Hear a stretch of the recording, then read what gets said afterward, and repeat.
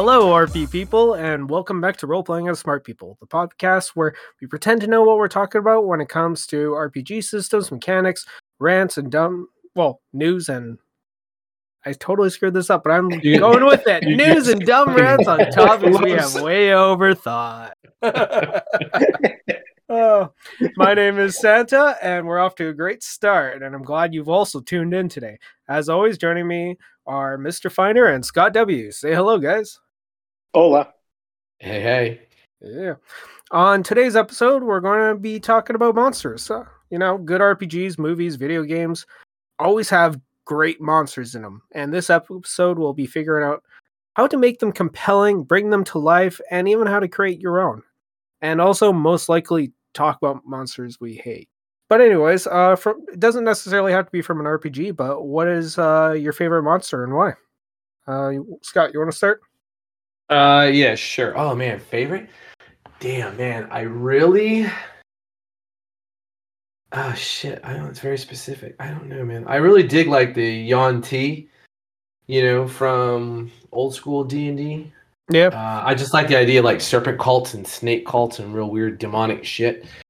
There's a lot you can do with them. You start connecting a lot of other monsters to them. A lot of cultish figures, and you can have a really good time. Oh, nice. And Yuan-Ti, I'm trying to remember. What are those ones? They have Snake people. Yeah, snake people. Gotcha. There's different versions of them as well. I mean, I really like the Yuan-Ti as well. And hopefully y'all will be seeing more of them in the future for some of the things that I have planned. But my favorite monster, I still like dragons. Dragons are just awesome. Yeah. Nice. I mean, it's pretty basic, but I think they're cool. No, they are cool. It's because people them up. They don't use dragons right. What do they do wrong with them? Because everyone thinks the dragon's going to sit there on the ground like it's your goddamn cat and just let you beat the shit out of it. The dragon is essentially a 1/60th sword little bird, but instead of miniguns, it has goddamn fire. Yeah. What's the point of landing? Yeah, I mean, really, as a DM, if you use a dragon, you should just put your phone on whatever music Spotify and start playing "Never Gonna Get It" and just destroy everybody. Never Gonna Get It. What, that song from Tattoo? No, it's a song. Never gonna get it. Never gonna get it. Whoa, whoa. We're very high energy today. Yeah, we're all very high energy today. I don't know what the reason is, but this is going to be an interesting one. It's a good topic. I mean, am I wrong? Tell me, No, you're not wrong. Well, I think. Go ahead. I was going to say, I think the problem is it goes back to like some of the old first edition AD&D scenarios where you're in a dungeon and there's a room that there's no way this dragon got into. Mm-hmm.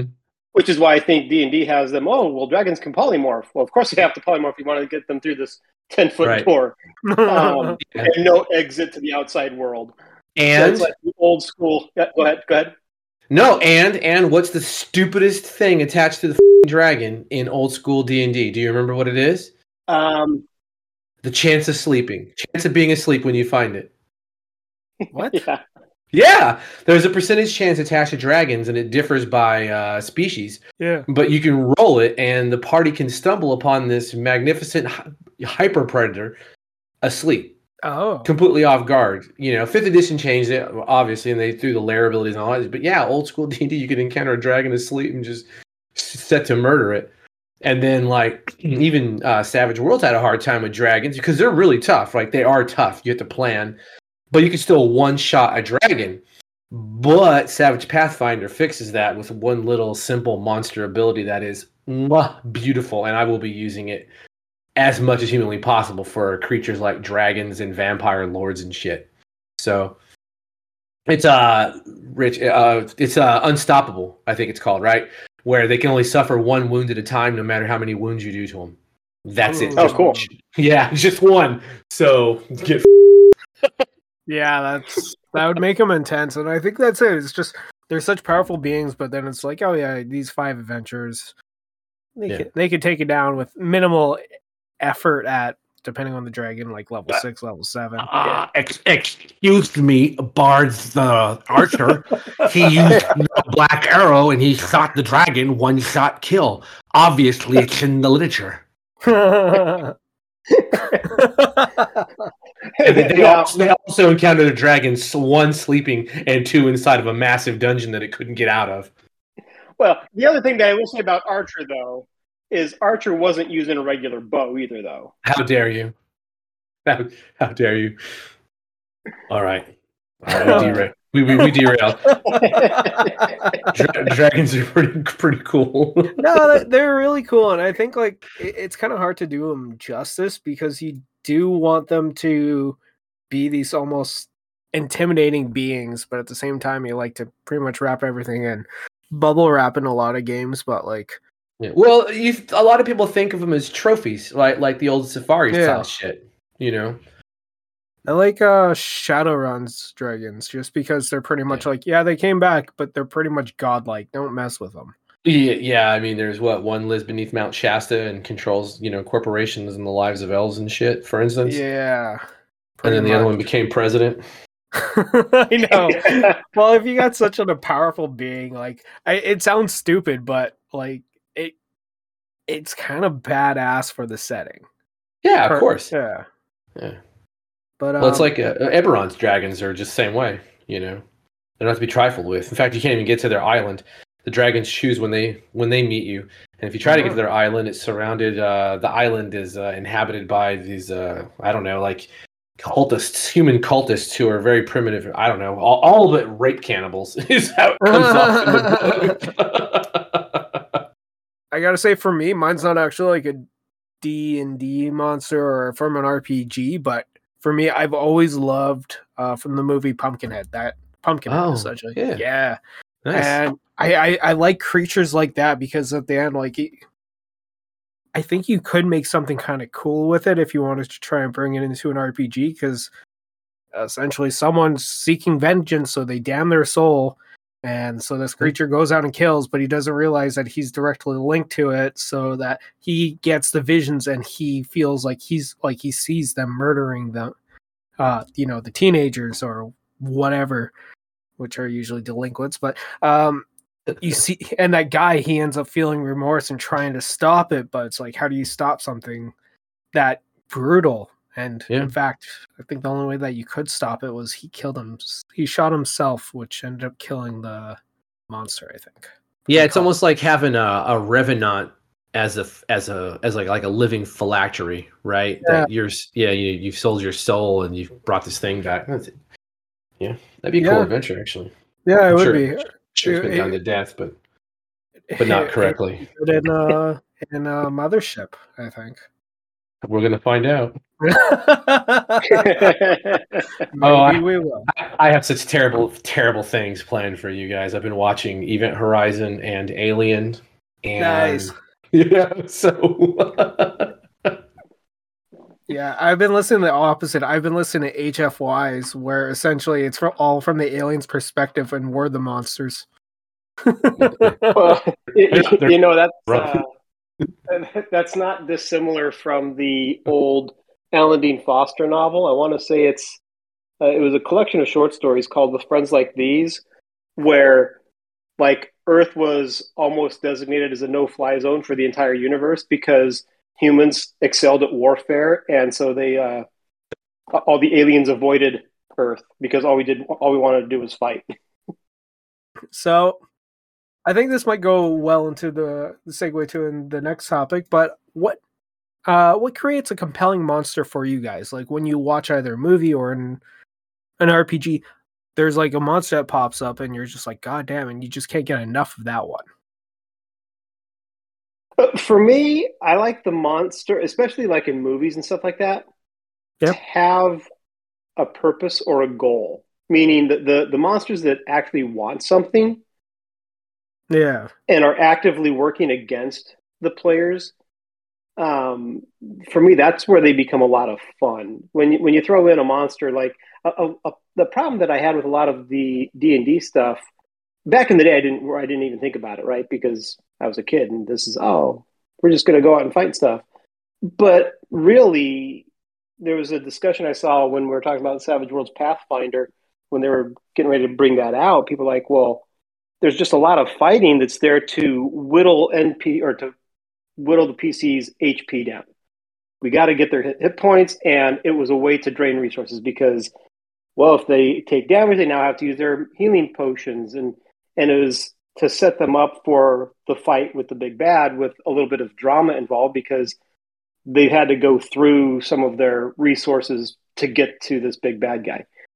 Mm-hmm. So having monsters that are just there just to fight and to kill never does a whole lot for me. Yeah, it's a lot of fun beating stuff up and taking their stuff, right? I mean, I enjoy being a murder hobo as much as the next guy. Yeah, but the monsters or the villains that have always stood out to me are the ones that have a goal. They're actively working for a goal, and sometimes it forces the players or the main characters to work with that guy that they're completely opposed to. And then there are times when they break away from it. So to me, that's where the fun really is when you have these moral dilemmas and you can see that this is a creature or a person or whatever that wants something and it's actively trying to get it. Yeah, it makes a lot of sense. And like monsters like that, like, do you have any good examples? Yeah, sure. If you've read the book Wizard's First Rule, Mm-hmm. Yeah.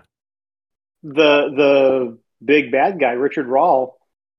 And what's great about that monster is you get to see part of the story told through that character's eyes or that villain's eyes.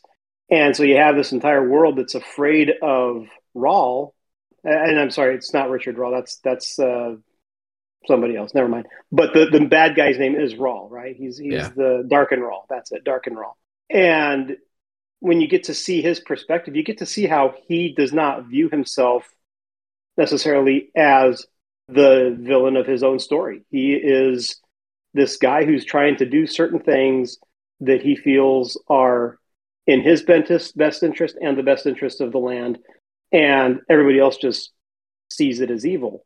And so being able to see how his mind is twisted, what he's doing, was a lot of fun. And then, of course, you have the big reveal at the end of everything that's happening, and there's a whole another level of terror that's in store for these characters because they've just scratched the tip of the iceberg, so to speak.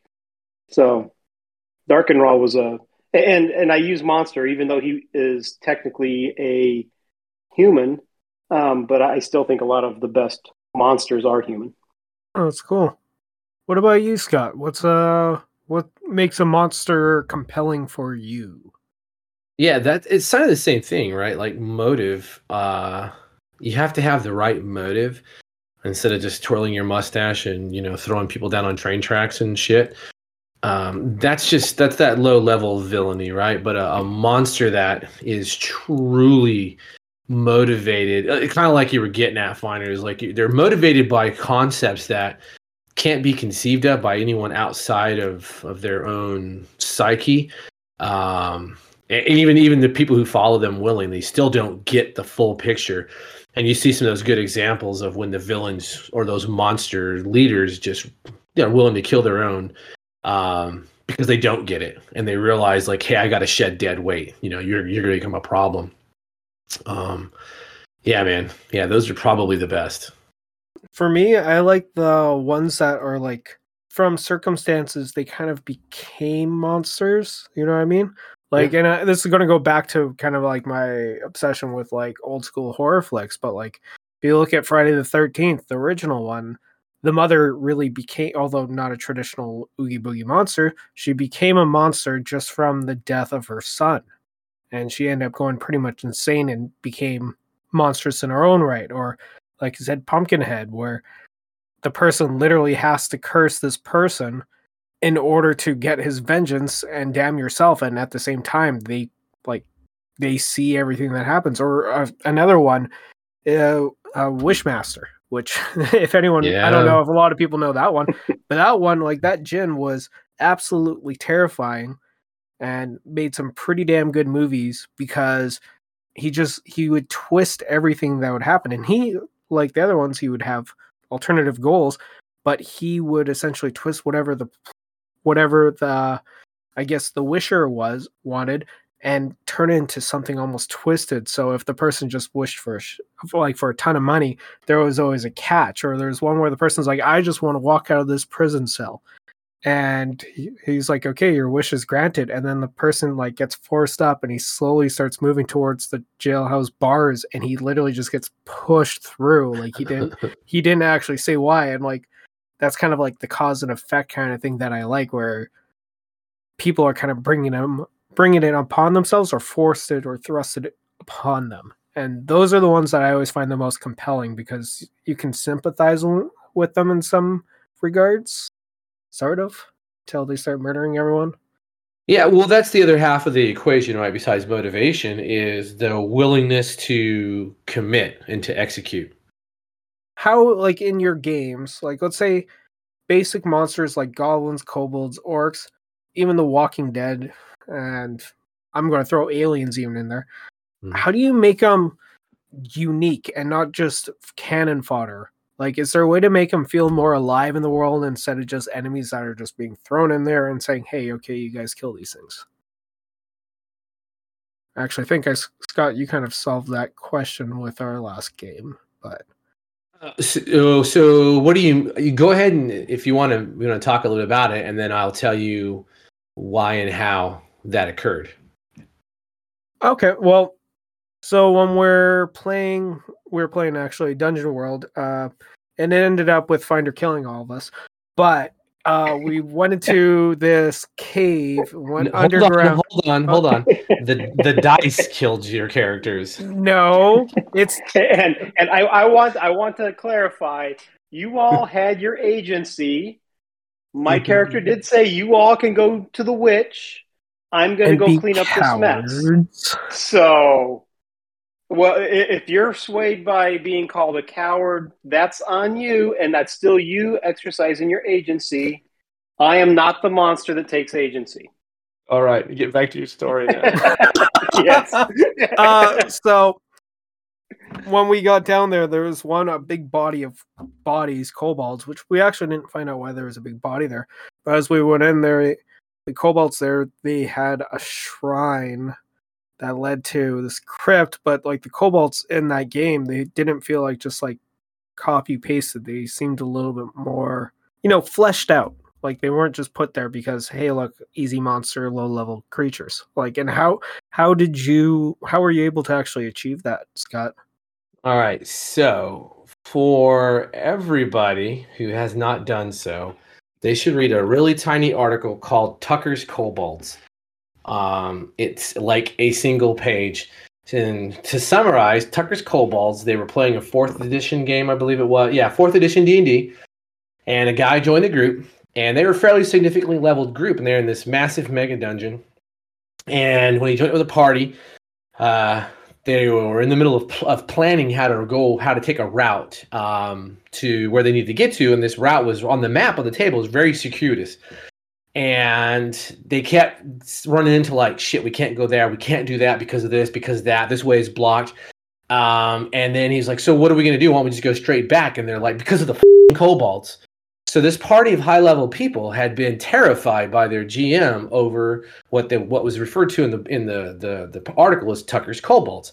The kobolds weren't there to be stupid and be slaughtered. The kobolds were there because if you read about kobolds, they tunnel, they're crafters, they're miners, and so they essentially had honeycombed murder holes throughout their environment, and they would just slaughter the shit out of the characters, and they would harry them the entire distance they had to travel, whittling down their resources, whittling down, hit points, healing potions, magic, all that jazz.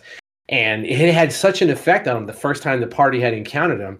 They had been beaten so badly by these very low-level kobolds that they were actually planning, and they would rather have gone back through like a chamber of like a lich or some nonsense than face these kobolds. Yeah, it was crazy. And the guy wrote the article, and he was like, this is the most amazing thing I've ever seen in my life. And so that's how you just it's cunning, right? You play to the monster's tropes and tags. Yeah. Yeah, just don't run them like an average monster in a dungeon. Like even with yours, like I like the fact that like they had like some of them you like said they had some like religious iconography on them. They almost seemed to worship, like without you saying that they worship, but you could tell they had some sort of reason why they specifically had to be in that cave. Yeah. And I didn't get a chance to murder hole you guys whatsoever because the stupid druid turned into a stupid bear and ruined that part of the slaughterhouse. That's fine. Oh, the web thing? Yeah, well, beyond that was essentially it was a tunnel of death that some of the ones that had retreated had gone to. So, and then Finder's paladin actually, you never found the other two. There were still two more that were missing that he was fighting, and they went around through that pool. And so I was going to have them come back. In fact, when your character stepped at the top of it, I thought it would be maybe going a step too far. But when you had made your last roll, and I think it was a 5 or a 3, or you failed miserably. That was my first instinctual choice, is to be like, hey, remember the fucking kobolds the paladin didn't kill? Well, they found you. Nice. Yeah. So you just can't be willing you can't be willing to like, you can't be willing. You have to be willing to take it to the extreme for what a monster will do. Even something they think is stupid is still cunning.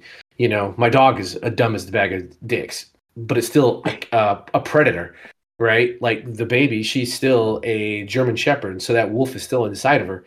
And she comes at me. We play fight with the other dog and her, and she'll grab me and yank me off my knees and try to take me down. And she's playing, but you can see it. Like there's a moment where, you know, sometimes I'm like, oh, this switch is about to get flipped, and I'm about to go 10,000 years BC. But, you know, would I want that dog to chase me down and tackle me? Hell no, man. She's fast as shit, and she's got teeth far sharper than I ever will. And it's just, like I said, it's a simple, stupid dog, which in D&D would be a one-hit die creature. Yeah. No, definitely true. Yeah.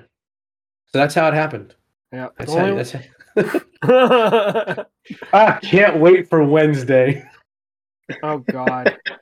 To our listeners, we have a regular game on Wednesday where in the last 2 sessions, I have died twice.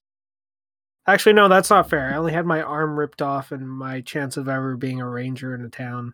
A ranger, obsolete. But yeah. Hey, let's talk about monster warning signs, speaking of the last session. Ooh, monster warning signs? Yeah, I mean... with the big dude. With the undead king thing or whatever. You know, the undead king that you guys had down there. Well, I think once we open up that giant crypt and you hear the words like "welcome," I think that's a big no-no. But you know, unfortunately, our paladin was like, "We need to do it," and we're like, "We can't let him die. Don't split the party." I mean, it's all good. And every time we get down there, and then he flubs all of his rolls, and I try and do something, and then I get my arm ripped off, and you get your shield broken, and then your torso cut in half as you die, and I'm at 1 health. Yeah. And the druid flubs his thing and gets rooted to the ground and ends up becoming the next lich because he took off the crown and put it on his own head in a moment of desperation. True statement. But so let me ask you guys this, and this will be fun. Right? So in my opinion, like, I think it was fun you guys died. Yeah, he had a giant 2-handed sword that had the messy tag, and so if you know Dungeon World, that messy tag is fun for a GM when you take a hard move against a party when they fail miserably, which is just you guys suck. So yeah, I was able to take off limbs and shit, so it was amazing. But I was a little concerned near the end that I was like, did I not? Like, I will, you guys, if you well, in person, I roll dice on the table. I don't ever fudge dice. I don't believe in it. I think it's the coward's way out. Yeah. I'm planning. Well, then you're just stupid. And then you got to realize this shit just happens sometimes, even in real life. You know, people get killed that are superheroes in real life by the dumbest shit, right? So it just happens. Yeah. But I still think that I planted the seeds of this is some dangerous, deadly shit you're undertaking at every step of the way. Oh, 100%. Absolutely. You absolutely gave us ample opportunities to turn around with your things. We just ignored every single one of them and followed through with our original plans. Yeah, and so many clues behind too. It's just killing me inside. Like, and also all of us dying. Like, I know I'm talking like I'm pissed off, but it was fun. And if none of us died, chances are I wouldn't be talking about it right now. It's because death in a like we've already come up with like. Although I think we're doing something else, testing out another system for non-nefarious reasons. First, but we were even talking about, okay, well, why don't we just play that same world with the things, because the concept was neat, but let's just flip it on its head to a different thing. I'm like, I would love to come back to it. I would. I don't mind at all. Yeah. I have a whole thing in my head about that concept, so yeah. Anyway, who knows? Okay. Yeah, sorry. I thought it kind of fit with like, how do you use a monster properly, and ultimately is when the players make bad decisions. Hey. Well, and part of that though goes back to what makes a great monster is when you know the characters and you can tailor it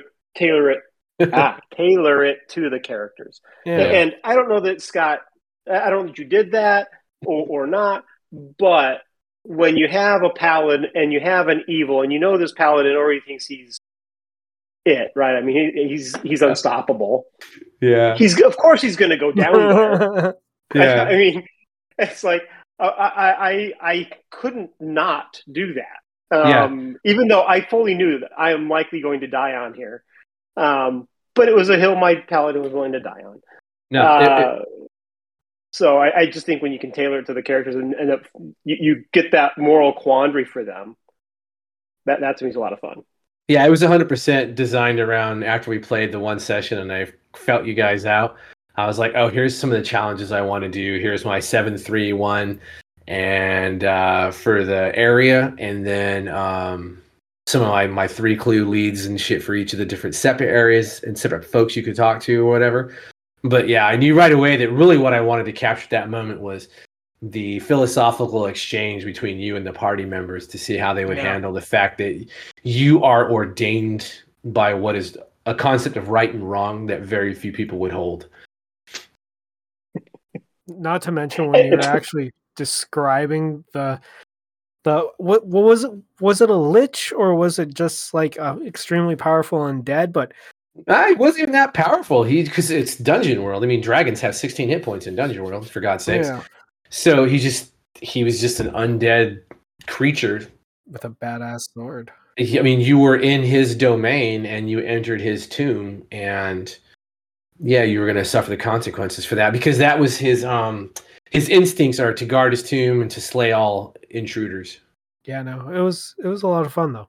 I still think we could have made it if our dice would have cooperated. My dice never cooperated with me in those moments. Yeah. I got in a few hits, but the thing was like whenever we were rolling damage, we were always rolling low, and whenever the monster got to roll damage, he was like, it was like, what was it? D4, like 2 D4s and D6 or some shit like that. No, it was I think his sword did D10 or 2D10.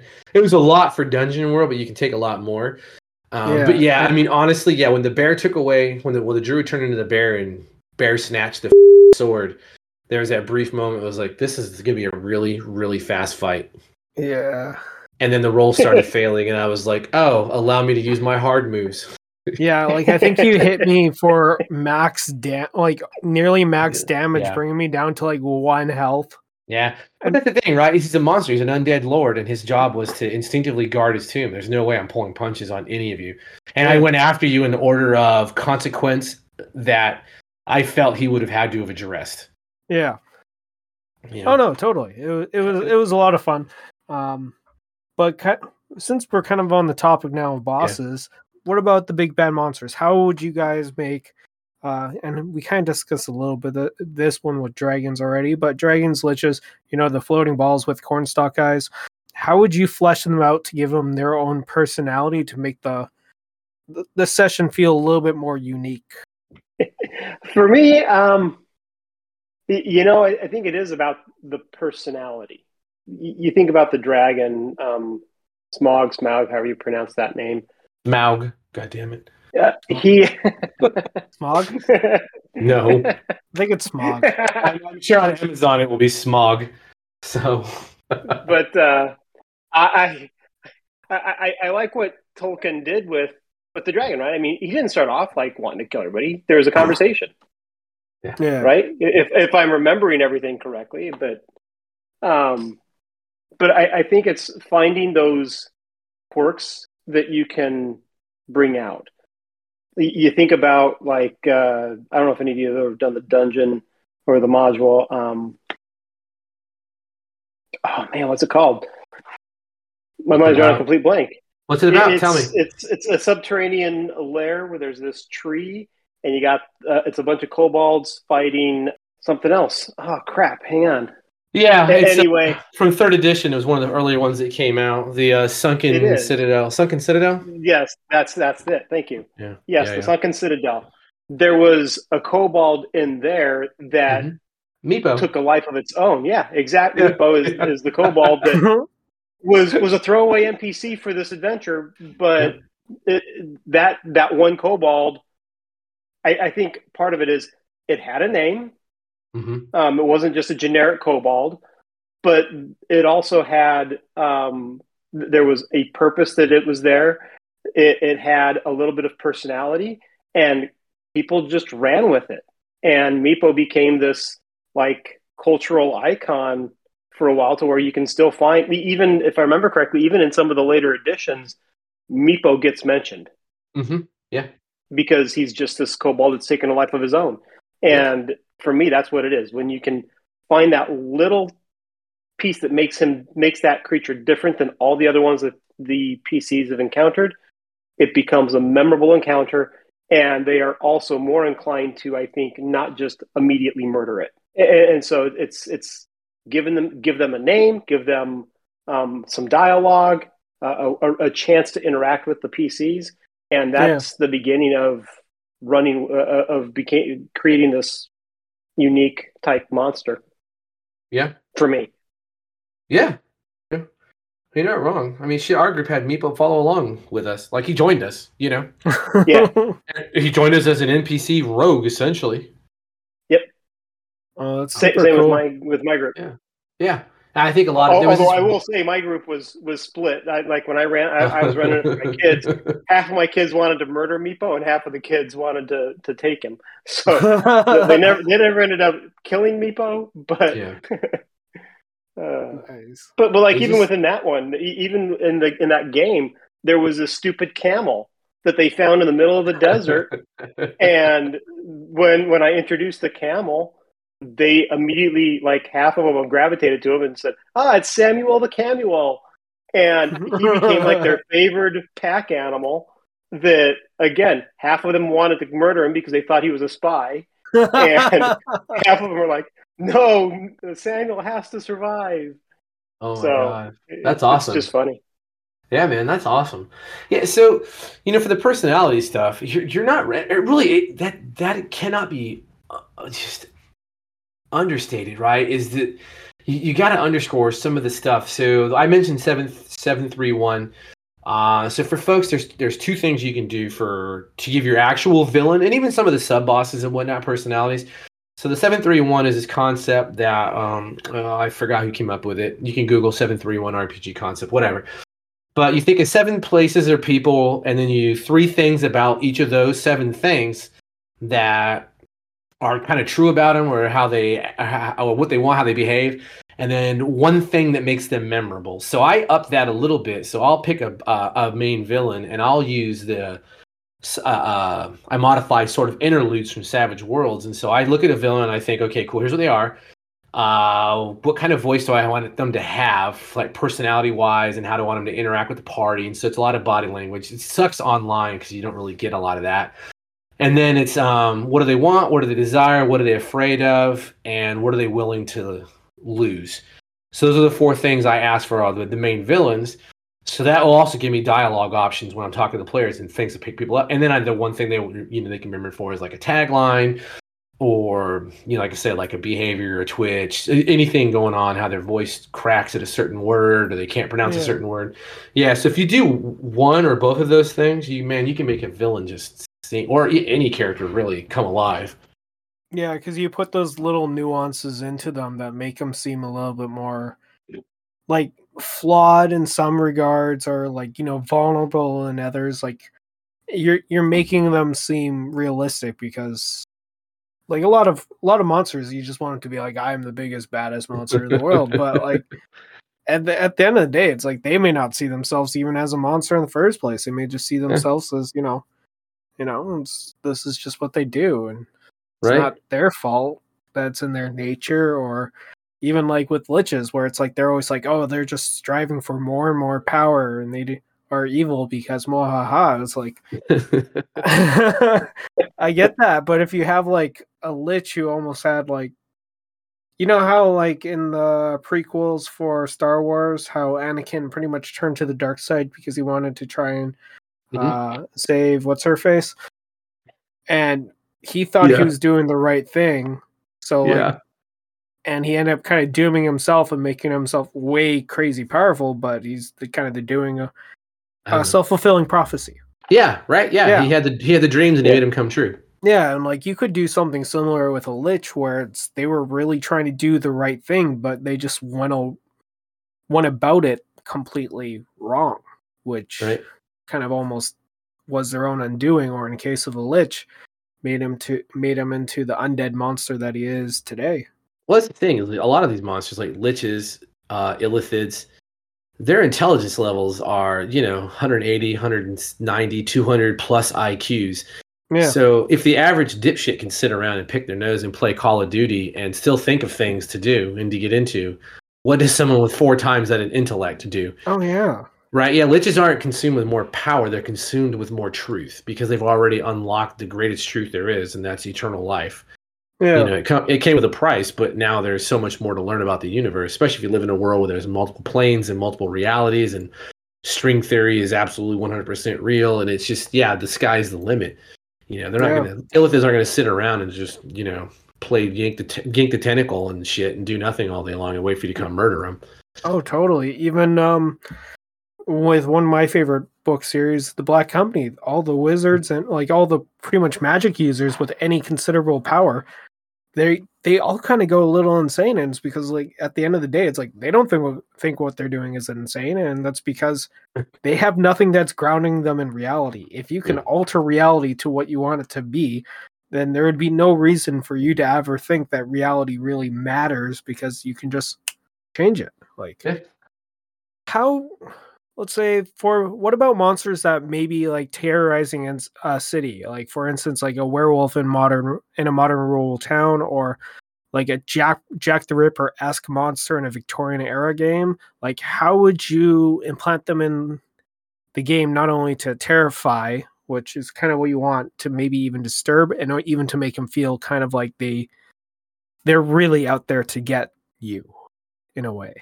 How would you really try and portray those feelings? Yeah, I mean, it's just really more of the same, right? It's the motivation, it's personality.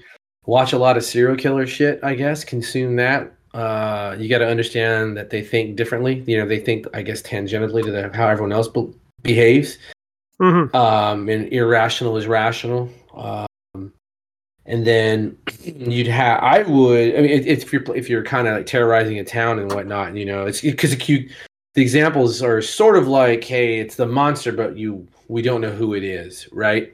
Yeah. So that's where your like 5x5 campaign model comes into, like, okay, well, the ultimate goal is to find the monster, but how do we do that? Well, we got to figure out, maybe you have like victims spread out and you need to get to it before the next victim, and here's a couple of interconnected adventures from each victim. And say you got 5 victims or 4 victims, and the last victim is not dead yet, and you play these out and you start drawing these thread lines, and so you let everything connect, and you never have a dead end, just a single clue to go to the next thing. You always give 3 clues and 3 different skill checks or 3 attribute checks or something out, or even just give them the clue, which I think Finders talked about before. Is sometimes you just got to hand a clue out, and they may not. But you don't have to say it's a clue. You don't need a clue by 4. You just give out shit, like I do to you guys all the time. I'll give you guys things that you find, and it's like, oh, okay, cool. It's a cool dagger. Oh, okay, well, if you take it apart, if you were to take the handle off, inscribed on the tang is an ancient spell binding a soul to the dagger, shit like that, right?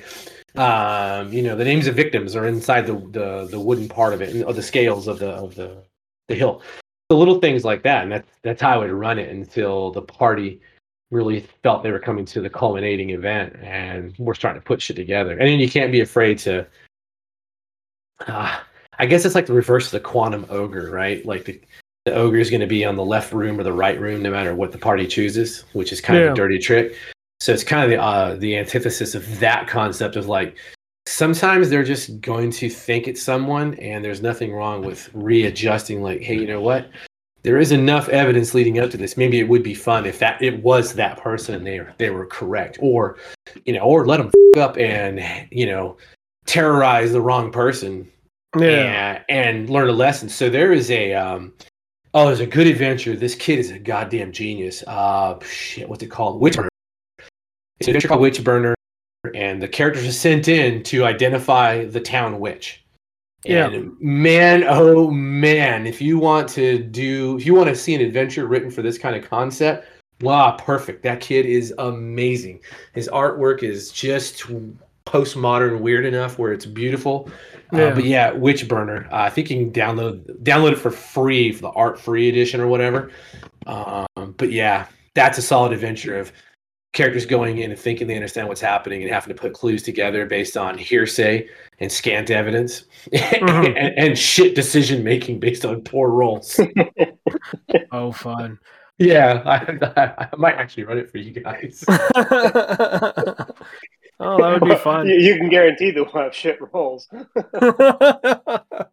Oh, yes. Like when you were talking, I was even thinking one, like with especially monsters where you don't really get to see them for almost the entire game. I think you really gotta play mostly onto the mystery in order to try and give them almost that surrealness. But also in the action, you have to really figure out how you could portray the actions past the actual actions that happen. So they got to pick up the clues from it in order to make those monsters seem alive. Either it's like you actually did this in that in that Dungeon World game with the gutted sheep, where and even the ones that were up like for sacrificing, you did that. You used those guys in order to try and push part of the mystery that we didn't see yet. So we know, okay, there's something going on. And first we saw the gutted sheep and we're like, oh, it could be a monster, but they're talking about a witch. And you mean the missing girls? Oh yeah. The missing youths? Yeah. That was that might be the angriest I've ever heard Finder's voice. Yeah. That little revelation come to pass. Yeah. Yeah. Or no, it was the missing kids, wasn't it? Well, it said youths, I believe, right? You guys were together missing youths. Yeah. But it was missing yous. Yeah. that was pretty damn funny. I think we all got a good laugh from that one. All I can say is that Farmer is lucky he didn't get her sword run through. Oh, he was just like, what are you talking about? This is what we got you here for. And the Paladin was just having none of it the whole time. The edge in your voice was worth every moment of being irritating the shit out of you guys. Oh yeah. And even just like your Paladin had that aversion from dirt, and it just seemed like every single opportunity out of every character, you're the one who got the dirtiest, from swimming around in a pool of fetid water to having cats and foxes run over you with dirty paws. Like, now, I will say though, to come back to the question, that I think is how you also make the monster, though, right? You need to get the characters somehow emotionally invested. Yeah. Because if they're not, I mean, already, especially with D&D, they're probably somewhat superhero-ish. And if you go into this random town and there's some killer in the random town that these players have no connection to, the horror is lost on them. Because just like when David Bowie dies, oh, yeah, that's too bad. I personally don't understand how people are like, oh, the world's ending, the music world's never going to be the same, David Bowie died. I have no emotional connection to David Bowie. Am I sad as a human that he's passed? Sure. But I'm really sad when my mom dies. Or when my friend dies. And so if you want to get that sort of villain-esque emotion, those players need to know somebody in that town.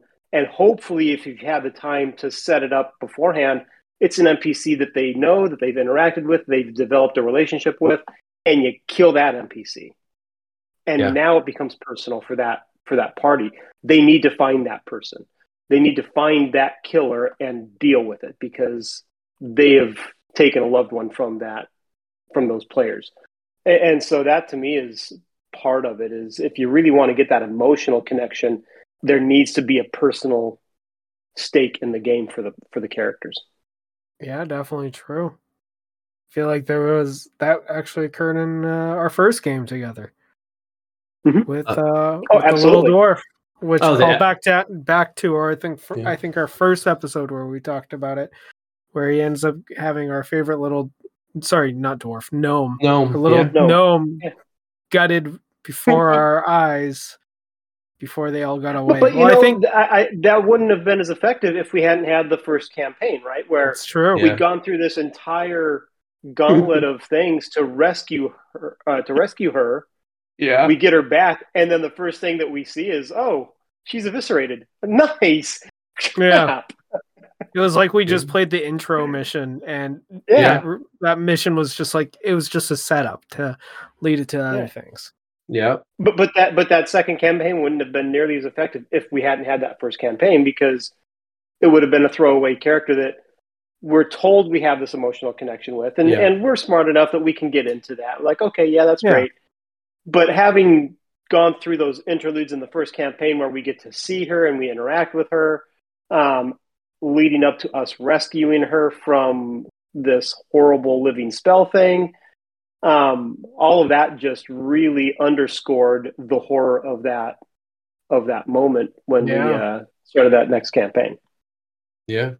And even speaking of that first campaign, the fact that you created a monster and gave us all the warnings that was like, you're probably not going to beat this. And we ran because we knew that we had no chance and we got what we needed. Like the living spell is no joke. Like I think it almost took Finder's character. Yeah, those are brutal. Yeah. Well, the thing that's funny about that though is you think about we are now the monsters to that civilization, right? Because that entire tribe, they were living their lives. There was no problems for them until we show up. We release this living spell thing. We take something that they had to save their village, and we basically left them on their own. We're like, you deal with your problem. We're out of here. We got what we want.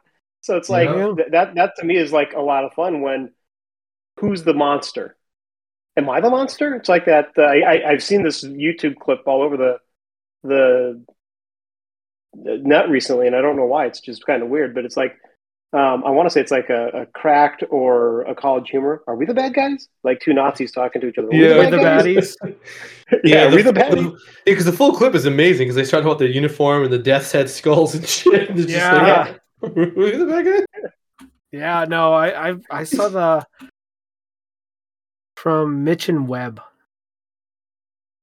It's the name of the two guys. I think they actually have a few more things on it too. But it's all old now. It's like 11 years, I think. Yeah. I'm sad that you say 11 years is old, and I'm like, man, it feels like yesterday when I saw it for the first time. Jesus.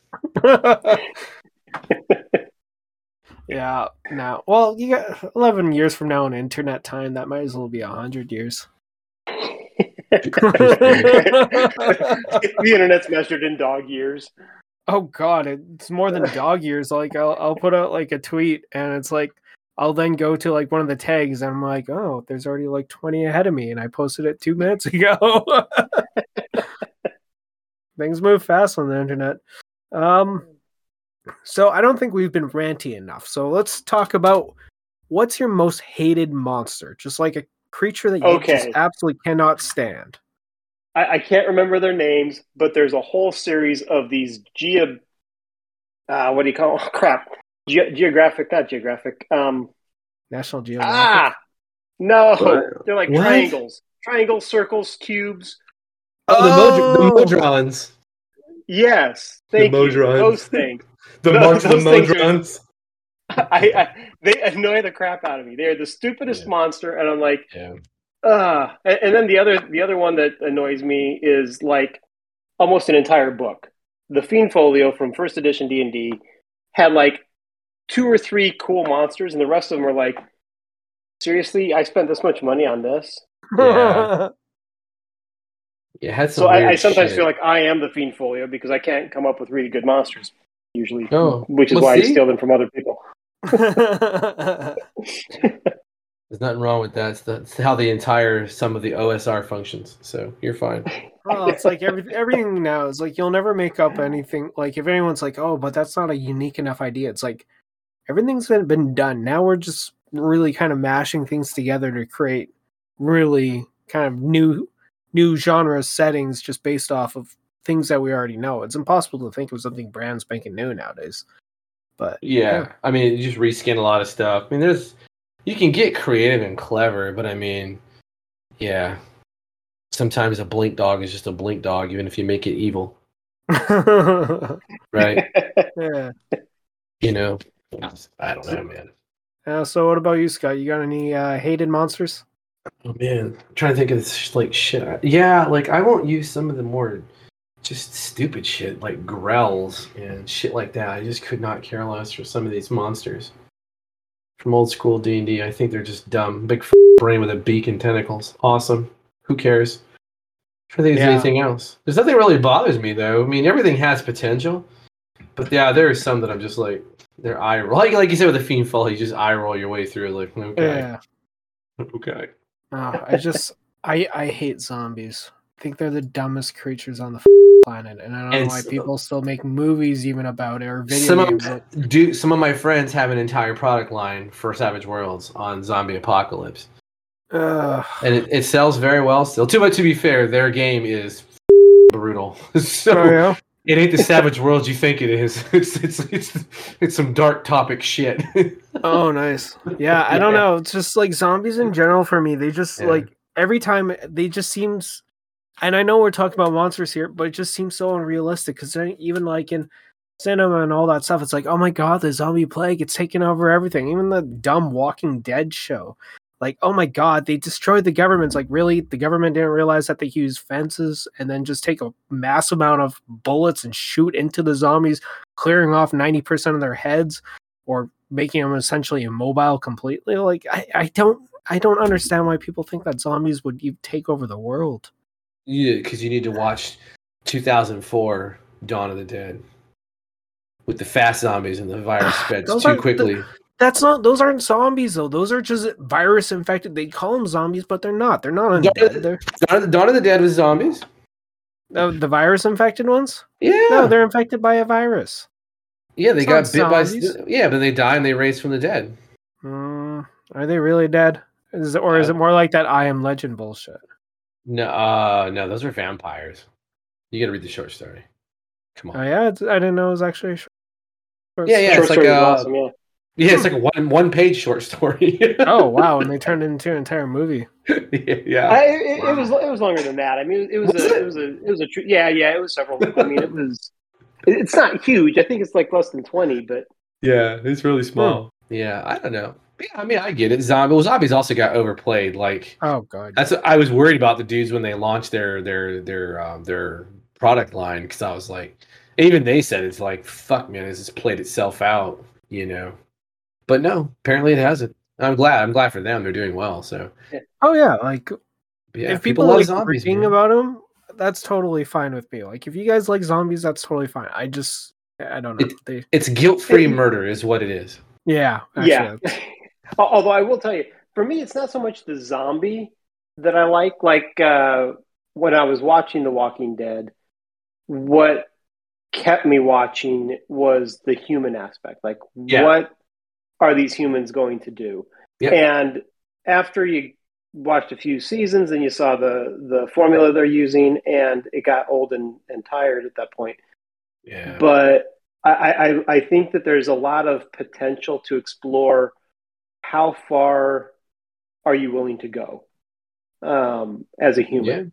Yeah. And that's where the zombies bring it out, which I think was that's the interesting part for me for zombies. The monsters themselves, it could be anything. Yeah, because the But, zombies are a yeah, manifestation of nature, right? Death. That's yeah. all it is. And it's Yeah. how desperate are you? Which is a lot of fun. Like if you read the book The Road by what's his name? God. Oh yeah, what the fuck? God, I feel bad. That is a great book.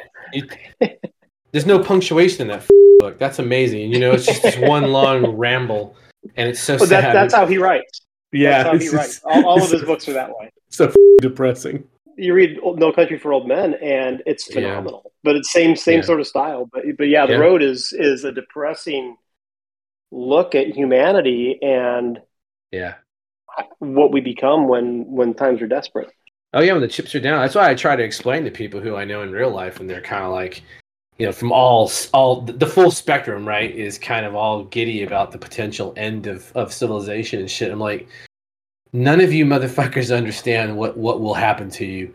You will not be the ones in charge.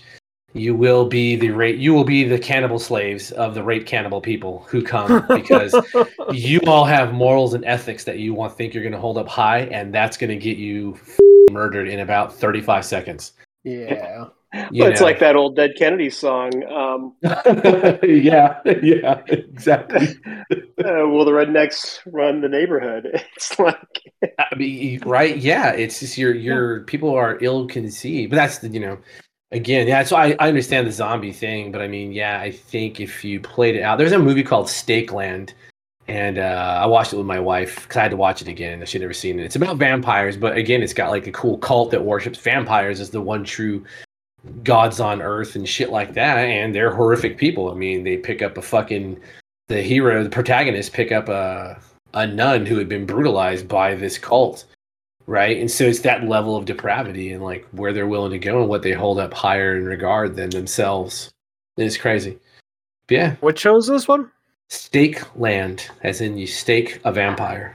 Yeah, Stakeland. Okay. Yeah, I think there's a second one, but I don't think did we watch that one? I know I've watched the first one. I forgot yeah. But my wife's it's not bad. My wife's into vampires and shit, so I'll condescend to watch something stupid like vampires. I guess that might be a monster I don't like, or vampires. Now I think about it, they are the dumbest shit on earth. Well, there was one movie, I forget what it was called, but it was one where essentially vampires have already taken over the earth, but now their blood supply is running up. Oh yeah, that was a good one. It wasn't that bad, was a actually. Good one. It turned it on its head. Yeah, God, man, I don't remember the name of that movie either. But yeah, we watched that. It wasn't bad because it's the synthetic blood and all that shit. So Daybreakers, yeah. There you go. Yeah. Oh, it's on Prime. I get to watch it. Yay. Okay. I might watch that one again because that one was actually really good because they even showed them kind of going, like when they weren't able to get blood, they eventually like started to kind of go crazy themselves. Yeah. Yeah. And worldwide blood shortages. Yeah, that was a really good one. Yeah, see, it's fun shit. Maybe you need intelligent zombies, like a zombie king and shit like that from D&D. That style, you have intelligent undead. They're not just... What was the last George Romero, right? They had some smart zombies. They were using guns and shit. Oh, really? Huh. Mm-hmm. Yeah. You'd think, like, in that case, like, if they were using guns, you'd think there'd be, like, a necromancer or something behind them.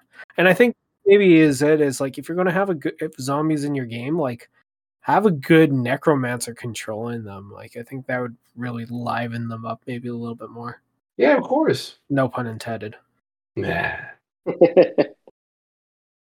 So before this episode, I actually asked Scott and Finder to create a monster of their choosing. We're not going to tackle direct stats, but more of just what you could do with the monster, what to use. Just to show, like, that you can really do whatever the hell you want. And you can go monsters, but also villains, anything like that are allowed in this question. So, Mr. Finder, what kind of horrors have you created from deep inside that disturbing mind of yours? Like I said, I'm more of a Fiend Folio kind of guy where 90% of it's crap. No. there's a square dude, a triangle dude. Yeah, exactly. That's the scariest thing I can come up with. No, the one that kind of stands out for me that I have used in an actual game was based off of the guy, the mascot for Disturbed, where he was almost a mixture between him and I guess Ghost Rider, because he had these chain whips that were barbed, and if they hit you, not only did they do damage, but they caused psychic trauma and dredged up all the horrible things that the characters had done and made them relive some of their worst moments, which was kind of fun to watch as the players become demoralized when they get hit. But what do you mean? We killed yeah. that monster. Oh yeah, but you also completely destroyed the neighboring town in the process. Like Exactly. You saved the princess. She's a paraplegic now. Like what the hell? And again, first off, there you got to be very specific in your contractual obligations, and two, everyone likes omelets. You got to break a few eggs.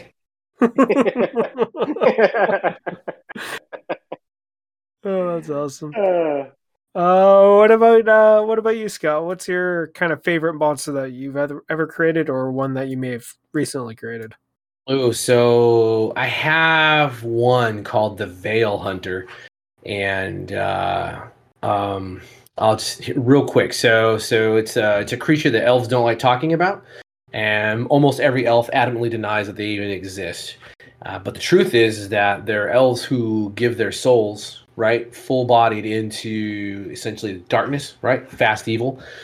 And when they do that, they are split between the three worlds, and when they're brought back together, they rise as Veil Hunters. So the Veil Hunter is normally invisible. However, when it does become visible, it is covered in scars across its flesh that are arcane symbols that power what it does. And it's just this real sickly, super sickly, gaunt elf. Just very pale, elongated limbs, fingers, toes. The ears are elongated, nose, even the teeth are a little elongated. And then, it just it comes at you, and it will keep coming at you. And basically, if it gets a swing on you and makes contact, it can track you across the planes, essentially until it finds you and deals with you. And then, it also is able to step between realities. And so you might be fighting it in front of you, and then you'll be fighting it in a different time frame or angle than you were used to on the next round. Oh, that's cool. Yeah. That is cool.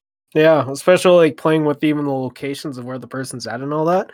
It really kind of just makes people kind of almost question reality at the same time, or the game's reality. Yeah. Yeah. What do you got?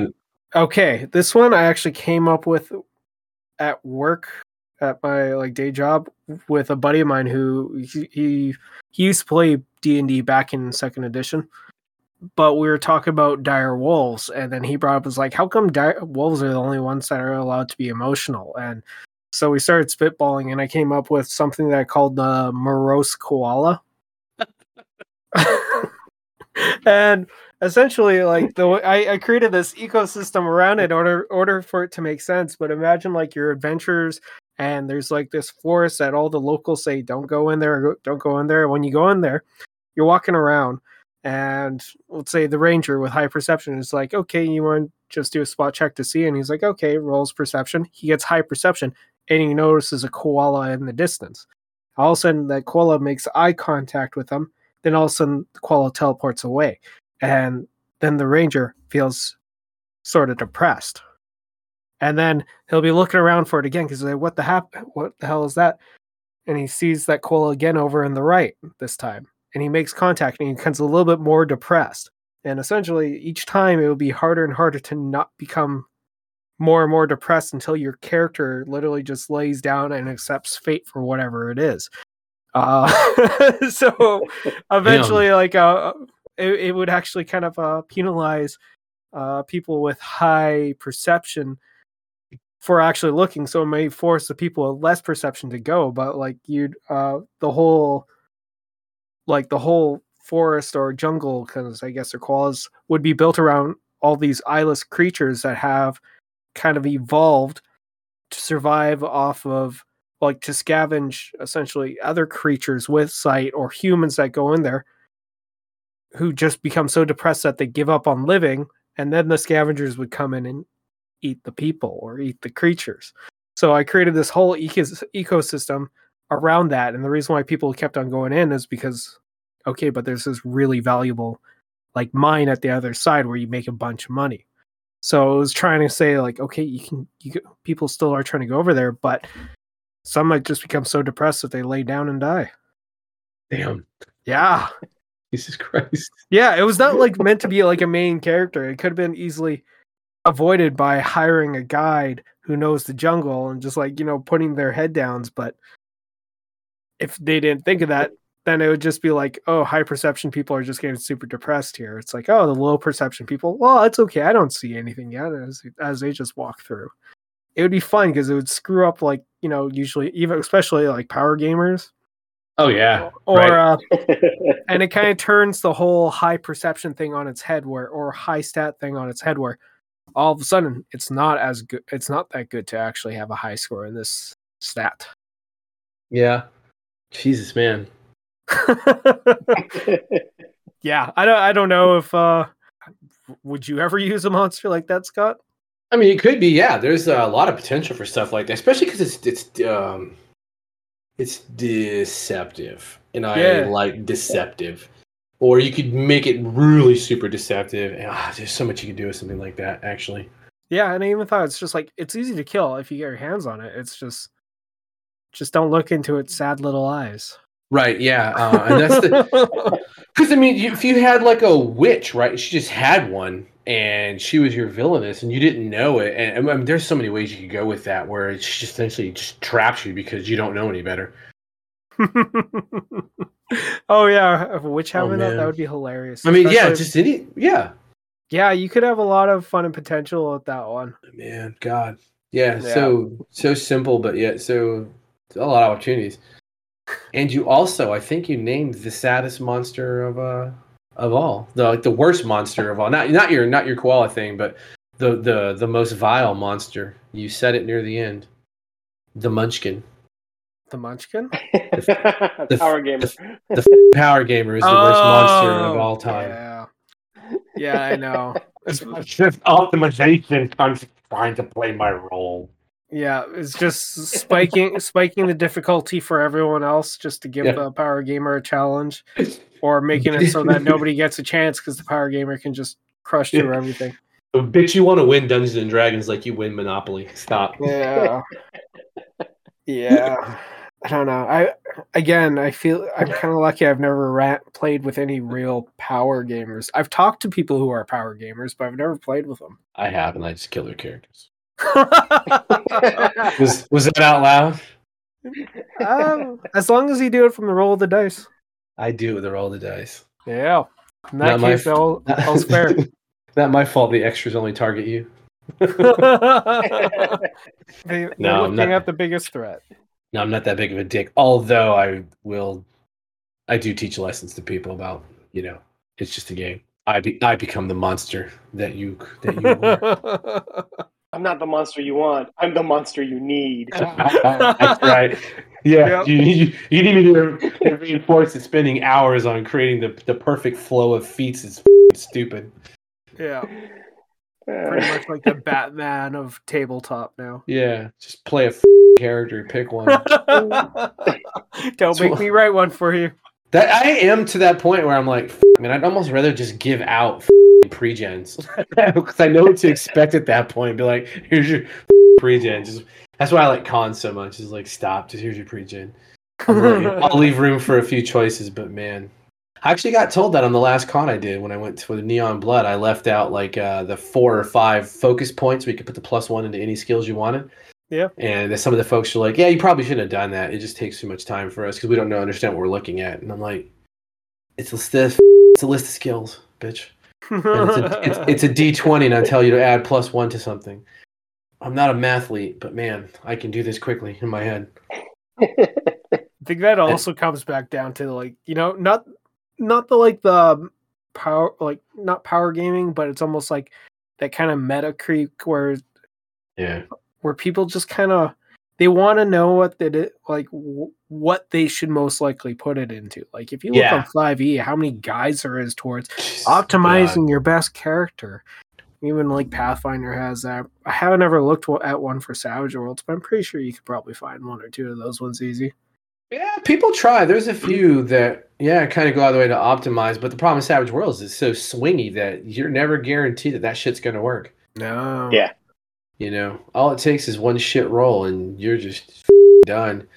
And then like 3rd edition had, I forgot the name of the character, but it was a kobold sorcerer level 1. And it was probably the most powerful creature in the universe. What? Yeah. This, a Munchkin went through and made this character to prove like how broken the system is, and it's a level 1 kobold sorcerer. And I wish I could remember the name of the character, but it was just outrageously powerful. Yeah, that's bad if you could break it in level 1. This is all not about monsters anymore. It's just random shit now. It's just people ask me about the high target numbers in Neon Blood, and it's like, 16 seems high if you're playing Dungeons and Dragons, but if I give you a game where your average attribute is probably a +2, you roll a d4, which an average is a +2, so that's a +4 off the bat, and then you're going to have cyberware of a +1 at least, right? Most people are going to go for the +2 if they can, and then you're going to have gear that's going to give you a +1, and then you're going to have some other shit that's going to give you a thing, and I'm just like, get the out of here, 16's too high. You have bad dice rolls, and you suck balls at planning, because like, it's the little things. Like, I was doing the pros intro for a Savage Worlds product I'm working on. Through it and made it as realistic as possible, so the characters had taken cover. And when you really start looking at the cover rules, because most gunfights in Savage Worlds, and I know Finder knows this, he plays more than I do, but most of the gunfights in Savage Worlds tend to be like, target number 4, I roll it, I shoot, there's no cover, there's nothing else in the way, just you, we die, and we're shooting each other at 7 feet. And then when you really get into it, I had like this, it was a short range gunfight, but it was like, oh man, this dude has cover behind a wall. That's like a really it's a -8 to the shooting roll and then +6 armor. Yep. Yeah, right. It's like you can pop out of cover, pop into cover. I'm like, that gunfight became much more of a different monster when you actually are typing out a narrative for a set of rules like that. And that's how I did Neon Blood, is when you look at it, you don't understand what goes into designing a game. But I'm like, I have to design a game where all of these things matter. Like all attributes matter. There's not a single attribute in OSNR or Neon Blood that you can just say, "F it, I'm gonna burn this." And I don't believe there's one like that in Savage Worlds either. I know people say Spirit is like that, but that's crazy talk. That might be one of the most powerful attributes in the game. Well, if I were to have a dump stat in Savage Worlds, it'd be smarts. Yeah, and to me that's like until crazy. You get tested. Yeah. Until you have somebody that comes along and tries to taunt you. Right, yeah. Then you're like, man, I should put more into smarts. Yeah, it's just crazy. So, all right, you have to cut all this out so you can get this podcast about monsters out. Hell no, man. That's fine. As long as we're having fun, I don't care. I hope you guys like what we're talking about, because it's entertaining to me, and I think that's in the end of it. If I'm having fun, I'm assuming you guys are all having fun too. So listen to two old... And if you're not, screw you. Yeah, this might just attention RP people. This episode has gone from one about monsters to us just talking shit about a lot of things, and it's a lot of fun. I hope you guys are enjoying. What just bleeds into this, monsters, right? Even your low level. Man, I almost blended two words in a most horrific fashion because of Savage Worlds changing the name of shit. Extras in Savage Worlds are still monsters, and like I said, like the narrative I wrote, most people would have just had the so it was like it was opposing forces to the heroes, and most people just had them just they pull up and they get out of their vehicle and they just stand there. I'm like, no, they're trained. They might be, man, I can't stop doing that. They might be extras, but they're still going to use their car doors for cover, which is still like a -4 and a +4, right? Yeah. In Savage Worlds. I might be off on those, but that sounds about right for the level of cover and then the armor provided by that shit. And it's like, I mean, that might be the best monster you can have, is to actually make them fight. Nothing wants to die. Even my German Shepherd is as angry as she can get and as tough as she can get and sound. if I stand up to my full height and I come at her, she doesn't understand if we're no longer playing, right? She gets scared and will run. And you can do that to other animals. Even bears can be scared off, right? I know we all saw the monster where the bear beat the dog piss out of Leonardo DiCaprio and all that bullshit. It happens, yes, they do murder people, but you can't scare animals off. And so no creature wants to die. No kobold, no goblins, they don't want to die. Right? They're not mindless creatures. I know Lord of the Rings made the orcs seem all they're just gonna march into the goddamn wood chipper of Gondor and shit.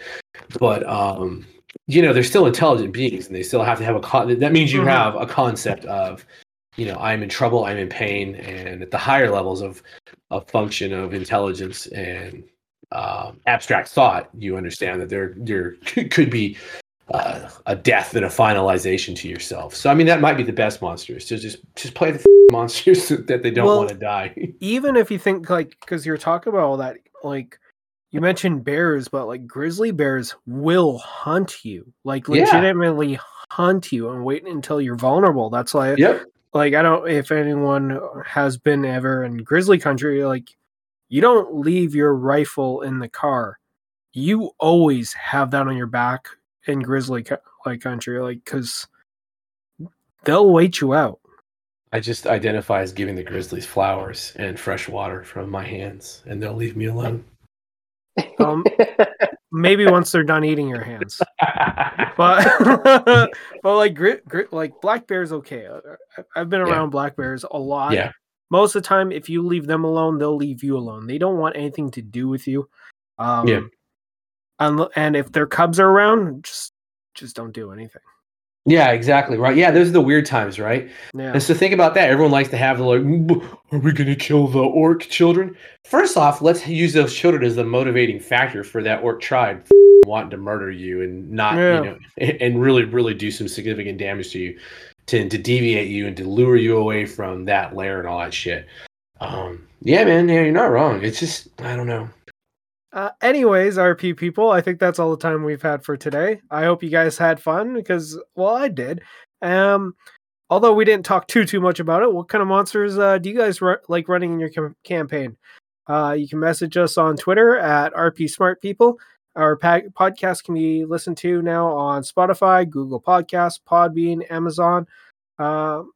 Pretty much wherever you usually listen to podcasts, you can find us on there. Thanks again, and I'll see you next time for another episode of Role Playing as Smart People. Fuck Traveler.